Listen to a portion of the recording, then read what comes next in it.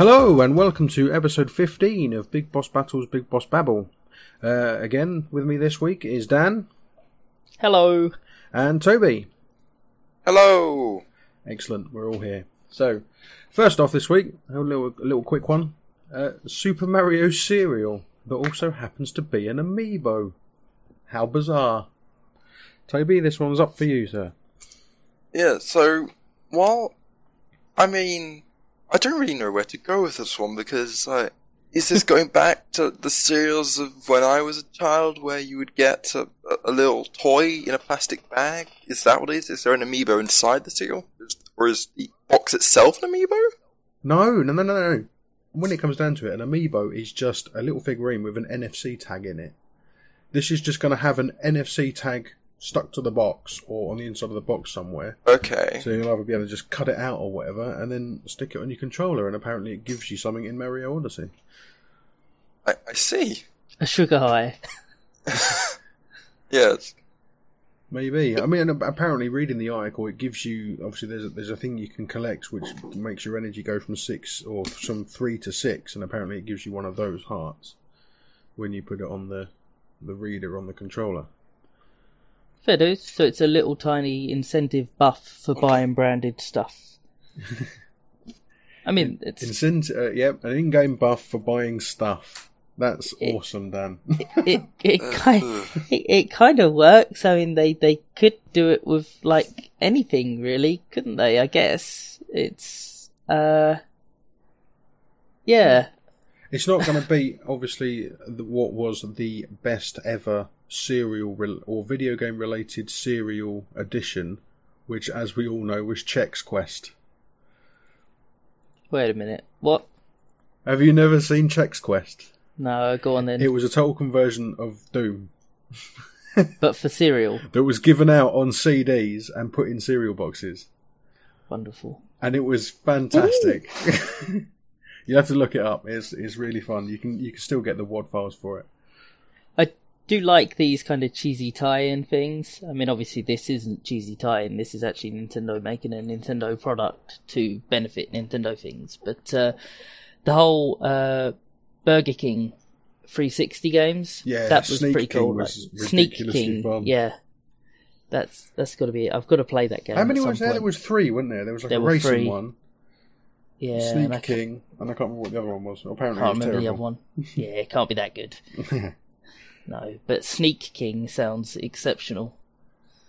Just hiding places and then jumping out and presenting people with burgers to give them the most shock to get the most points. That Burger King is still one of the creepiest advertising people ever. Agreed. And which is impressive considering his direct competition is a frigging clown. Well, yeah, and a very sinister clown at that, to be quite fair. Exactly. Are we going to see more Nintendo products that happen to have bonus uses on the console? Do you think this is the start of a slippery slope? I don't know. I think they could do. Like, I mean, what's stopping them giving them out with like magazines and things, just like little cards? Because they've already done it with what was it? Animal Crossing? Oh, they tried that on the with the 3DS, you got an Animal Crossing cards, and each one of the cards had NFC tags in them, and it gave you stuff in the game. So they tried it on the GameCube with I can't remember what it was, but there was a thing that you could get for the GameCube which worked on that logic as well. I think it was GameCube. No, it was Game Boy Advance. It was the barcode reader. Was it Game Boy Advance? Yeah, but see, it could kind of work with the GameCube if you linked it through with the Game Boy Advance cable for the GameCube. Yeah. But yeah, you had because obviously you had I think Super Mario Brothers 3 on the Game Boy Advance. You could get cards, and each card would add a new level to the game. Cool. And then, well, yeah, I mean, but now they have the means to do it through chips, so it's going to be much more feasible than making people buy an add-on in order to to do that. Because like with the NFCs, there's not exactly a lot of data you can store in them. No. You might be one thing they could get away with, viable, would be NES Virtual Console games. They could embed entire games into NFC chips because they are that small. And I think that would be kind of cool. Bring out a set of cards that look like NES cartridges and just beep, there we go, I'm playing Super Mario Bros. 1 or beep, I'm playing Arkanoid or whatever. That would be kind of cool. I like that idea. That's my idea. I've trademarked it. I like that idea. That's good. I've trademarked that, Nintendo, if you're listening. So if you do it, I'll see you. Apparently you can fit maybe a kilobyte in an NFC chip. I thought it was bigger Are than NES that. games that small? No, I thought they were bigger than that. Yeah, they're very small. They're more or less just a small string. And that's it. Just a big number. Apparently the Amiibo will give you extra hearts and coins. What is it? So Cool nothing enough, isn't it? special. It's off cereal. What Yeah, it's do a you cereal. expect? Yeah, it's a serial first and just tie into the game. Yeah, but still, that's a kind of funky idea, isn't it? My question to you then, Terry, unrelated, you'll remember this, Toby probably won't. When are we going to get Barcode Battlers back? Barcode Battlers? Oh, he's too young. He wouldn't have known about those. Oh. Barcode Battlers. Wait, what is that? What? So, Barcode Battler was basically a little. It looked a bit like a Game Gear, I suppose, a little handheld system with an LCD screen, like the old style LCD, like a digital watch kind of screen. And what it was basically a fighting kind of game between creatures. So you had a creature and you had a friend with a creature, and I think it was infrared, wasn't it, Dan? You worked with? Yeah, it had infrared on the top, and then on the side it had a kind of a credit card swipe mechanism. Yeah. Mm-hmm. And your creatures were generated from barcodes. So you chop a barcode off of a cereal packet or a tin of beans or something like that, swipe it through, and it'd generate a random monster. But it would always be the same, if you know what I mean. If you scanned the same barcode in again, you'd get that exact monster. Yeah, I'm reading the Wikipedia. Use RNG to. Yeah, it used. Yeah, okay. It used pseudo random. Yeah, algorithm. Pseudo random generation. Yeah. Grab the numbers and plug it as the seed, I'd guess. Yeah, and because obviously barcodes are X amount of characters long, there was so much variety that, yeah. Yeah, I mean, there was no, obviously, graphics to it. It just literally came up as stats on the screen. It was just like, okay, your attack stats this, and your defense stats this, and things like that. But it was kind of an interesting idea for the time. And I reckon if they were to do something like that now, and like maybe, using some kind of procedurally generated thing, like, I don't know, like Spore. Yeah. Like that crazy Spore system. Just every time you pick a barcode, it just go, right, it's going to use leg set 54 and eye set this, that, and it just generates a creature. That would actually be kind of cool. It'd be awesome. Make it like Pokemon, and you have to just... That'd be a cool phone game. You use a camera to scan a barcode and then battle against your friend. Hey, yeah. Exactly. Why can't you do it with... We're going to have to talk to Sean about this. Yeah. That is actually a cool game. Like, Yeah. so cool. Maybe we should cut this out of the podcast, otherwise someone's going to steal our idea. Yeah. I mean, we've NDA this. you've got QR technology at the minute, haven't you? So Yeah. And you've got barcode scanners through the same tech. So, ooh, I like this idea. This is another very good idea. Quick, Dan, write the idea down on a bit of paper, stick it in an envelope, and post it to yourself. Make sure it gets a date stamp on it. And then that kind of works as a trademarking kind of thing. Deal. We'll get that done. I'll deliberately upload the podcast late this week, which I never do. No, of course not. No. And yes, just to make sure that I've got a letter with all of our ideas evidenced first. Excellent. Right. So on that note, let's move on to the next topic, and this is the developers of Fortnite, so Epic Games, are suing a 13-year-old boy for cheating. Yeah. 14, I'm getting from the current articles. A teenager, a young teenager. Is that his birthday since they sued him? Right. But apparently they're accusing him of creating the cheating software, even though obviously he just used it. He bought it. I think they cracking down hard, and they generally have the details, so they're just going down with anyone that they have the sufficient details on, as kind of, to prove a point, I guess. Well, yeah, because when this initially came out, they said it was just him, didn't they? But it's not. It's quite a big group of people that they're suing. Yeah. But this is the one because they're a child and their mother is fighting back. Yeah, and she does make a lot of good points, to be fair. Yes, so it's a little bit of a mess. So, as far as I can tell, everyone else who's been sued has settled because I wouldn't personally want to fight a massive company, I don't think. But, yeah, so this mother of this child has fought back very well, actually, against Epic. I guess she has some level of law knowledge. It certainly seems like she does. The way she's worded everything, either she knows or she's contacted a lawyer herself. Yeah. Of course, she's coming the basic stuff that this child who has downloaded a cheat and just played that, which isn't really enough. Although the child has also posted how-to videos of how to download and install cheats for Fortnite. Oh, that is the crux of the whole thing, because this is what I read. So, Epic put a DMCA claim on his video, just to get it taken down. He then counter-claimed that it was perfectly fine and it's fair use or whatever. So then, the reason that they're suing him is to keep that claim going. Because basically the way the YouTube thing works is you can claim something, then they counter-claim, and then if the only way to keep that claim then legitimate and keep going is to actually file suit. So that's where the suit is coming from. So I don't even think it's really about the cheating, it's more the fact they want the video taken down and they've got no other recourse to do that now than to sue him. Yeah. So, but yeah, I mean, like you say, the mother makes a lot of good points, especially about the EULA. Yeah, although the fact that this kid slightly did bring it upon themselves by starting the fight. And also, cheating in an online multiplayer game is a dick move. Simple. Yeah. Yes. Pure and simple. Yeah.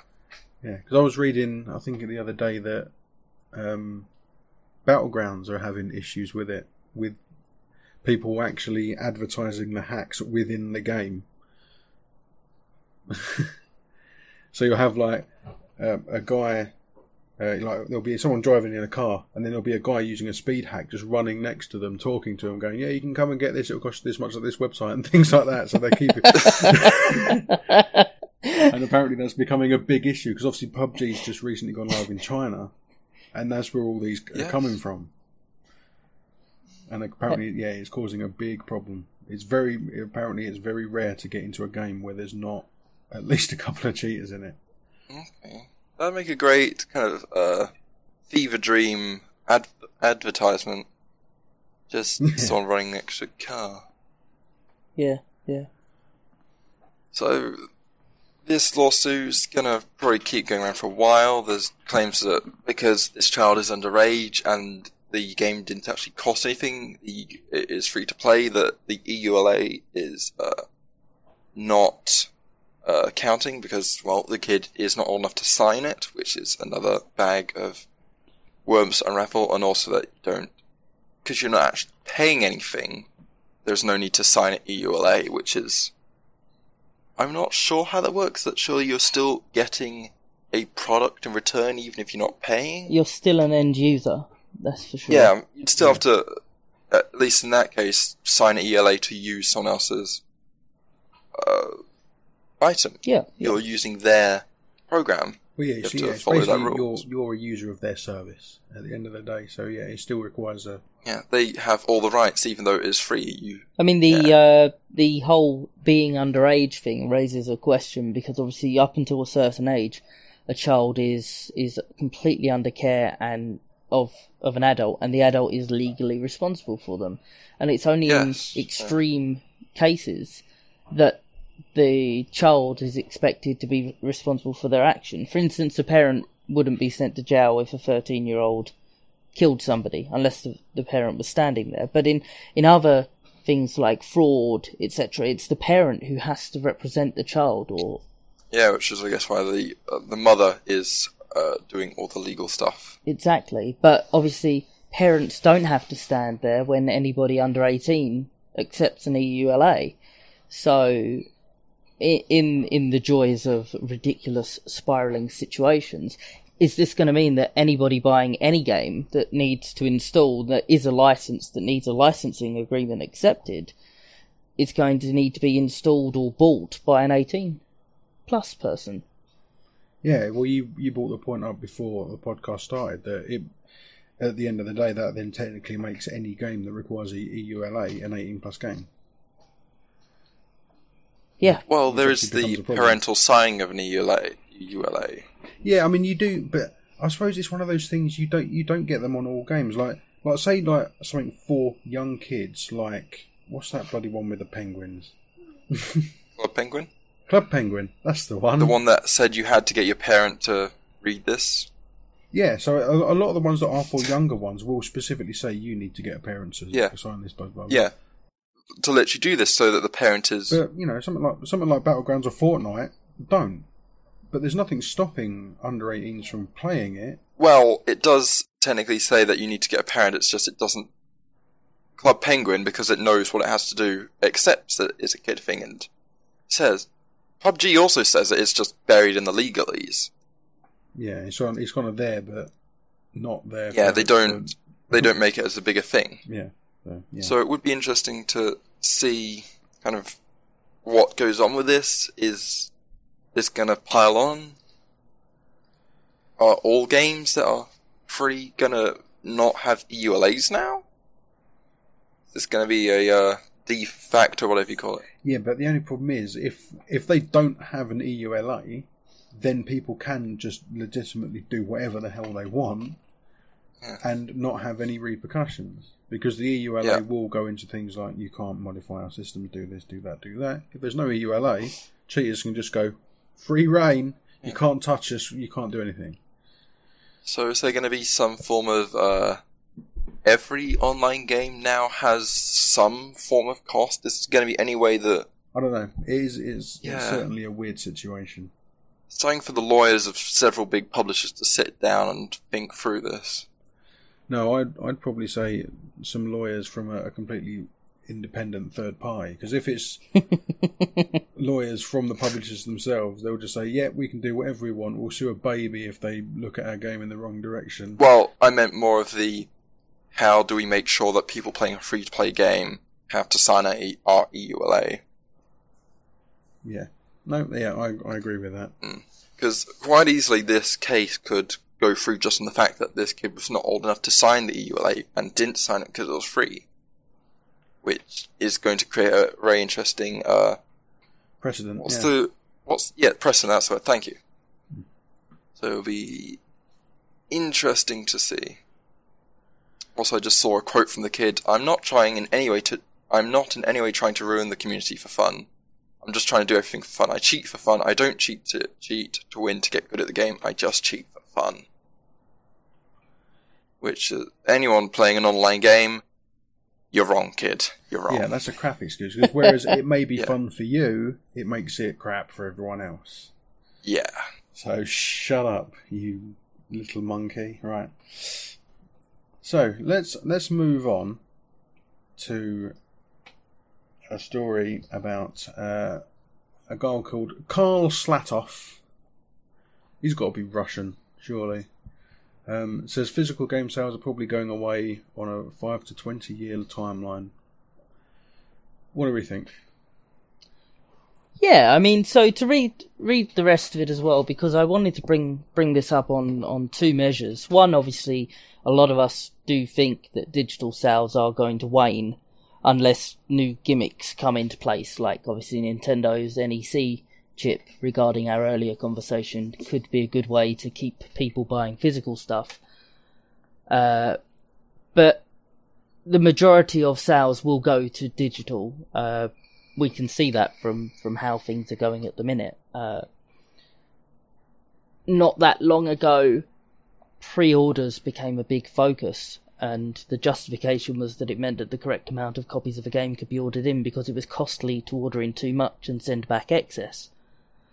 And so with digital, you don't have that supply and, you don't have that demand issue. The second thing that I wanted to mention, and the real reason that I popped this one down, is that he also said in the piece, this was written up on gamesindustry.biz, he said, why I think that it's accelerating, why I think it's getting here a little bit quicker, he said a little bit quicker than people imagined, is honestly that Sony and Microsoft have done a really nice job with their services. You've got more people on Xbox Live, more people on PSN, and it helps. And so, really why I wanted to bring this up, actually, is that if the marketplace does go 100% digital, then really we're in a case where there's a high risk of monopolies and captive markets. So if you look on PC, if I want to buy an EA game, I have to get it through Origins. There are code resellers who will sell on codes that they bought cheap, and so there is kind of that option to save a bit of money. But EA could theoretically release a game at any point on Origins for 60 quid, not give it away with graphics cards, not do this, not put it down on deal, and then it would cost 60 quid to buy that game at any given point in time unless someone's selling at a loss. We already know that kind of Microsoft and Sony and Nintendo have been launching their digital games at about the same price as the physical versions, whereas everybody thought there'd be a little bit of a saving because you didn't have the shipping and you didn't have the this and the physical. Sorry, Dan, this is the point I'm going to bring up here. Go on. And there's a very specific reason why their digital versions are the same price as physical versions. Go on. Can you guess what? It's because they control the price? No. It's retailers. You imagine... Right, so you've got Game, say, right, Yep. and there's a brand new game. They're selling a game for $49.99, Yep. and you release the same game digitally on your system for 30 quid. Yep. Game are not going to be best pleased about that. No. Retailers, I've read studies on this. Retailers are the main reason that digital sales are the same digitally and physically, because most companies still rely heavily on physical retail. They don't want to go ahead and annoy them by selling the game digitally cheaper and then taking sales away from them. That's why they are the same price. That's fair, yeah. I mean, we do know that the likes of Amazon and obviously Argos is now a very big presence online, and other outlets would step up and fill the gap should the retailers sink. Which is what would happen when Mr. Zlatov's prediction comes true and everything shifts to digital, and we've seen on Steam when the UK PC market the bottom fell out of that in stores. Steam undercut stores, or game developers and publishers undercut stores on Steam. And yeah, so we know that it can happen, and it does happen, but But a captive market does give control to the owner of that marketplace. So I respect your point, and I think yes, you're right, and that's definitely one of the major factors. But we also know that if tomorrow GameStop and Game and everyone just didn't open their stores, that there's no real reason for Microsoft to drop the prices down 20 or 30%. If anything, like I said, Microsoft and Sony could put the prices up 10% and nobody can stop them. Yeah. I'm not going to deny that if it gets to the point where digital is the only way, that they are going to start raising the prices, because then you're not going to have a choice. All I'm saying is that it's just at the moment that's why they are there. Although, I mean, I've seen there's games on the Switch that are quite a bit cheaper digitally than they are physically. Yeah. I mean, they're not the bigger games, but like Rime, for example. Rime's $29.99 on the Switch on the eStore. I've not seen it for under 35 quid physically anywhere. Yeah. So that's a good sign. Which comes down to distribution, because a lot of people now, I think the distribution for that was handled by Head Up, or if not Head Up, then Sedesco. But there's publishing and distribution is now being done by a new breed. People like Limited Run Games, or obviously I already mentioned Sedesco, are getting into the physical game, but it is actually costing because they are having to build these distribution networks that don't currently exist. There's only, 4 or 5 old distribution companies left from where there were 20 or 30 15 years ago. Yeah. The likes of Gem, who are based in the same town as us, yes, handle a lot of the Microsoft stuff, and they handle a couple of other people as well. And they're one of the biggest companies that are doing it now, whereas there used to be loads and loads and loads of them. They used to be quite small potatoes in the They industry, were. but now they are one of the biggest because there's hardly anyone left. They are indeed, exactly. So as these new companies are having to come in and set up their own routes, their own methods, and their own ways of getting stuff out and about, it's going to become more costly, at least until they get the ball rolling.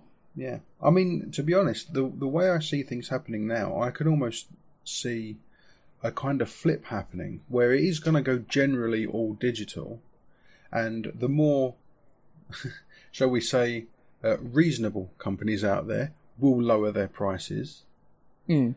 But what I think will happen is you'll still have people like Limited Run Games and things like that will put out the physical copies of games, and that's where the cost is going to go. Because I think at that point, having a physical copy will be, an extravagance. Yes. It's like something that you don't need to have. It's just like, oh, but I want the box and the manual and all that kind of stuff so I can put it on my shelf and feel good about myself. Yeah, like vinyl. Yeah. And like photo albums, and like you can still get CDs for songs, and and how everyone said single player was dying, and blah blah blah blah blah. So, and books as well. Actually, books. I mean, Amazon, who we've already mentioned a couple of times this week, Amazon started out as just a site that sold books, and they did so well that they do everything else, and they're still selling a ridiculous amount of books as well. But you can still get physical books, even though that company that is surely the biggest retailer of books has their own device that replaces books. You can still buy books. Everybody still buys books. Yeah. And I don't know, I think in any industry you kind of get that point where the format dies, but then you get people that still want the physical format. Like say, like movies and music and things like that, they still want these physical formats. And then more other companies come in and start doing that. Like you find now, like for example, many years ago, it was hard to get a book published by a big publisher. But now, because the whole situation's a lot easier, but obviously people don't buy that many books, you get a lot of smaller companies making limited runs of very specific books, and they're kind of very popular. But it's kind of, like I said, it's an extravagance. It's not a mainstream thing. It's for those people. It's for those few people that still want the physical objects. And I think that's where games are going to go. Until the point, obviously, where the devices themselves don't have any kind of physical media, then you're a bit stuffed. I agree. I have little more to add. Oh. Toby? I don't really have anything to add. You've done a pretty good job, you two. Thank you. Excellent. And I think that brings us to the end of this week's Big Boss Babble. So, once again, we've had Dan, Toby and me rambling on, and we'll see you next time. Bye for now. Bye-bye. Bye. Bye.